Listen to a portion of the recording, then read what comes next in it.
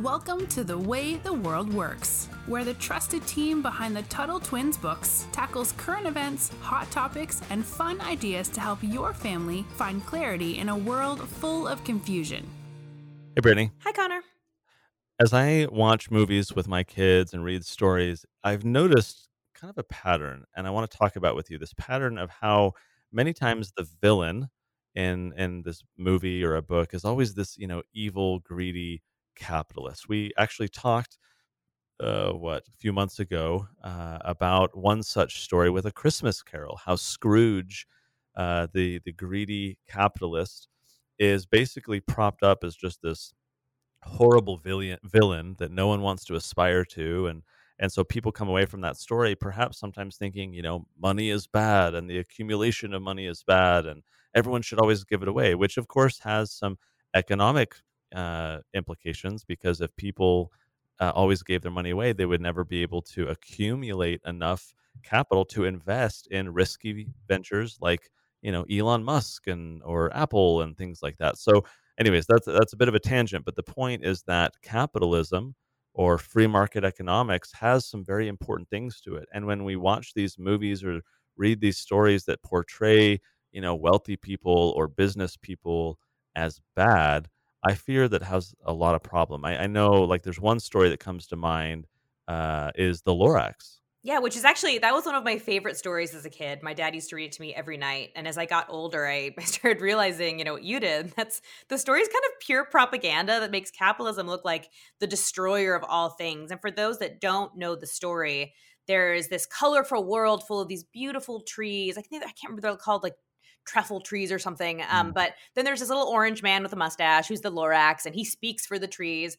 I don't know who deemed him speaker for the trees, but he has decided he is the speaker for the trees. And people start cutting them down. Specifically, there's like the bad guy. Oh, the name just slipped my mind. But what I think is really interesting about this bad guy is we never see his face. You only see his hands and his people cutting down the trees, right? So you have this dark, ominous, like, he is capitalism. And in the original movie, I didn't see the new one. There's this, so he makes a sneed is what he calls it, which is basically whatever you need. A sneed is any widget, any gadget, anything you need. And there's a song that's like, what is it? Do you need a sneed? And it's always stuck with me. But so he's, the Onceler. That's what he's called. The Onceler is his name. But we never see his face again. We only see him destroying the trees. And he is the, the epitome of capitalism. And by the end of the book, there are no more trees left. And the Lorax give this big speech about, life used to be different before capitalism came in. And you see that now and you're just like, wait a second, what? Like, that's not at all true.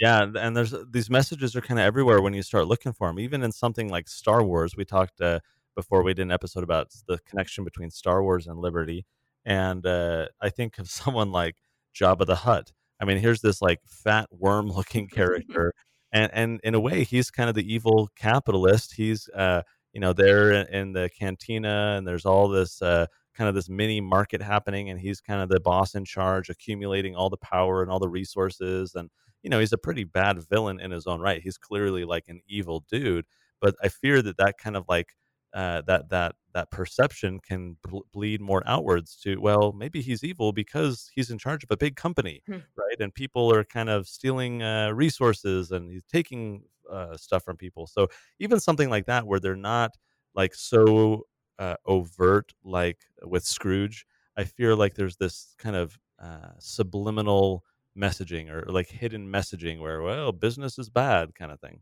There's another movie, Wall-E, which is just, in my opinion, one of the worst things I think it was Pixar ever did.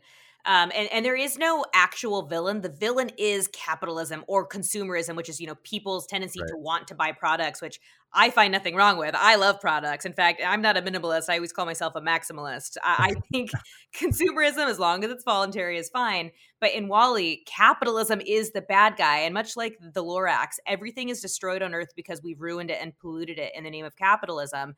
And then all these fat people are now just living on this spaceship or something. It's just ridiculous. But Connor, why do you think that is? Why does the world hate capitalism, and why is it always the villain? Well, I'll say first that I don't think the world does. I do think that people who end up in the entertainment profession, Mm, by and large, have a perspective of of progressivism, or as we've discussed before, neoliberalism, this modern version that is kind of big government and anti-capitalist.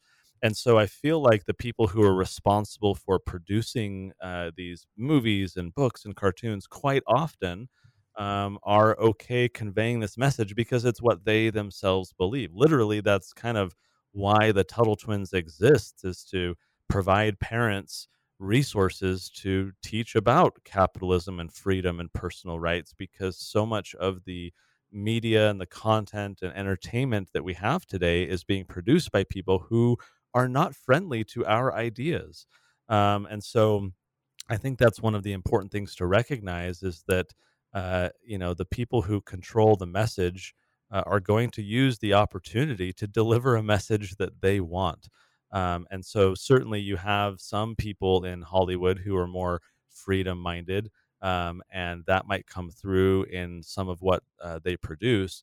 But also, these movies and shows are produced by massive teams of people and big companies, that so there's many voices involved, versus something like our Tuttle Twins cartoon that we're working on, and you can find info on that at TuttleTwinsTV.com.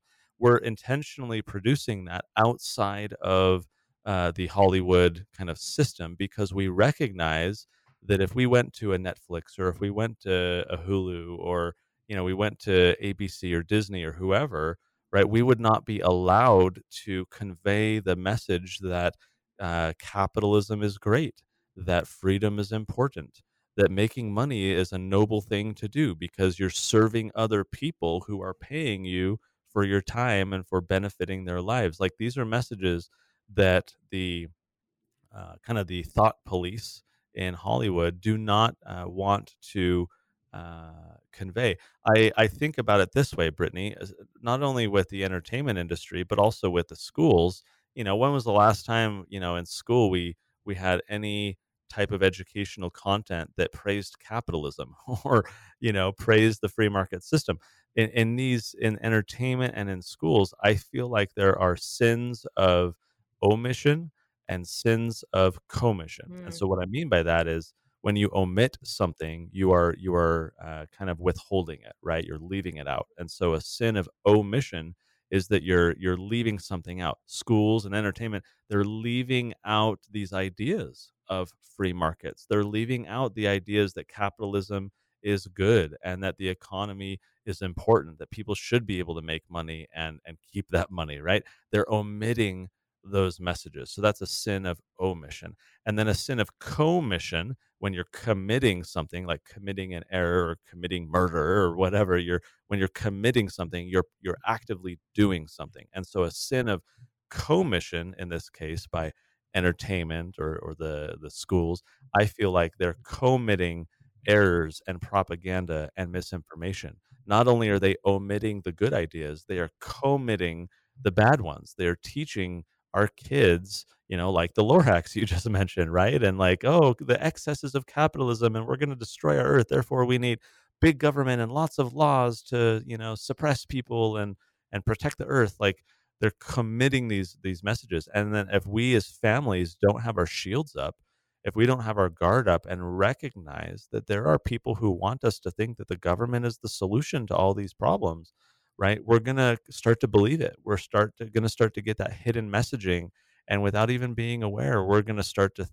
be thinking that way. Especially our children, who don't really have the kind of their defenses up and the understanding to push back. And so that's why I think, as we, I mean, I love, all the movies and the Pixar and the what. Like, I watched Wally, and I mean, I share your perspective. I thought that was one of the worst ones, in part because of the message. But I love entertainment. But if we don't watch it with eyes wide open, in a sense, and recognize that there is messaging happening, then I think we're going to be subject to kind of the propaganda, and just start to kind of absorb like a sponge the ideas. Instead, let's watch the entertainment or whatever, but then have some critical thinking about it, and let's talk as a family. Or, I mean, I know Fee is great with this. Is they'll I remember, like, Marvel's The Avenger, and Yeah. they had or was it no, The Avengers? I can't, yeah, it was The They've done Avengers. all of them. They've gone through, like, And almost everyone, yeah, yeah. I think it was Endgame. I remember one in particular where they wrote this article about how Thanos, when he Yes. snapped and he wanted to reduce the population by half, and they had this great article talking about how, well, there are people today who believe in overpopulation and that the world has too many people, and they want fewer people to exist. They want abortion, they want sterilization, they want fewer babies to be born. They want the population to shrink, and we've talked about this on a past episode, right? It's this kind of scarcity mindset, like, oh, there's not enough resources, so we need fewer people. Those messages are out there, and they're out there in the media, and people are taking advantage of them. And so, just like with today's topic about how capitalists are being portrayed as the villains, if we don't recognize that these messages are there, we're going to start to absorb them like a sponge. I think you're right. And I think, to shift gears a little bit, let's look at all the good capitalists have done for the world. Not only has entrepreneurship, and entrepreneurs are a key player in capitalism, but they've made the world a better place, not only through innovation, but they've created jobs that have allowed individuals to put food on the table for their family. And this, to me, that doesn't seem evil. And one of the things that strikes me is Walmart. And Walmart is often demonized by the left that, they're always saying, you don't pay your people enough and blah, blah, blah. But they have made food and other essential items more affordable to those who would not otherwise be able to afford them. And not only that, when natural disasters happen, they're usually the first ones on the scene. And I know many of our listeners were born before 2005, but you and I, Connor, we remember Hurricane Katrina, which was terrible, almost completely destroyed New Orleans and Louisiana. And the government botched it so bad. You can't even fathom how badly. I mean, people were forced out of their home. Guns were confiscated. That doesn't even cover. Some people were even locked in a stadium and not allowed out. But a great economist, Steve Horowitz, writes about how Home Depot and Walmart actually came in to do a better job. And he said, the untold story of Katrina involves the way in which Walmart, in particular, responded with speed and effectiveness, often in spite of government relief workers' attempts to stymie it or stop them. And the process saved numerous lives and prevented looting, which we saw, during the riots this summer, and chaos that otherwise would have occurred. And this is just one example. So many private companies pitch in to help the needy when bad things happen, like natural disasters. I mean, we can't even talk about all the examples in one episode. But no one ever talks about these capitalists as being the hero or the good guy, So Right. so it's funny that they're always the demons. Yeah, I mean, I think even more recently with COVID-19 and the government lockdowns, especially so heavy in New York and California and elsewhere, where businesses were basically forced to close, going out of business, and so the government comes along and says, "Oh, we'll give you this little check or this paycheck protection program," which is this program the government set up to give free money out to businesses. And of course, it doesn't solve the problem. It doesn't let these businesses survive by actually existing and operating. And so you have the government's response, which has been horrible and slow and ineffective and has not prevented businesses from closing. And then you have, I mean, certainly you have the GoFundMe's of the world, right? That where Yes. people are raising money that way. But I think in particular there, and I don't know much about this company, maybe you know more than me, but I've seen on social media a lot of my friends posting about this company called Barstool Sports, Yes. and they raised millions and millions and millions of dollars to support entrepreneurs and small business owners who are being shut down as a result of the government. And this is all voluntary money. It's all people just donating it to support businesses, taxpayers, and our grandchildren through inflation aren't being forced to subsidize all this. And I just think, that is great. That is the market working. In fact, the market working in response to government not working Yeah. and shutting down these businesses. Here are capitalists who are solving a need and providing an opportunity.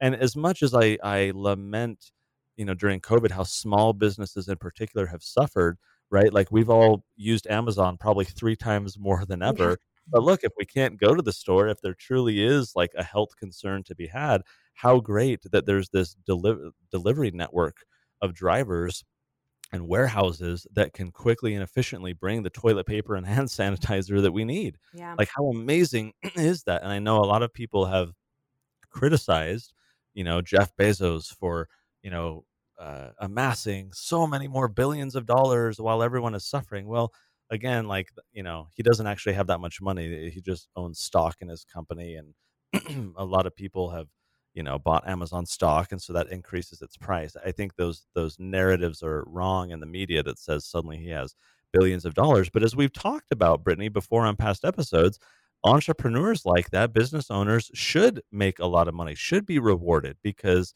if we can't go to stores, or if that's, difficult to do and whatnot, we want to reward the people who are able to serve us and make sure that we still have what we need. And so I think it is important to recognize that there are so many good messages of capitalism, and that our movies and our books and so forth often are omitting those messages, and sometimes committing the bad messages, and claiming that free markets are bad and business is bad. And so to the parents out there, certainly let's be on guard. To the kids out there, maybe that's why you got to read your Tuttle Twins books a few more times and get the good messages in place. Guys, thanks as always for being subscribed. Brittany, enjoyed chatting with you, and until next time, we'll talk to you later. Talk to you later. You've been listening to The Way the World Works. Make sure your family is subscribed and check out TuttleTwins.com for more awesome content.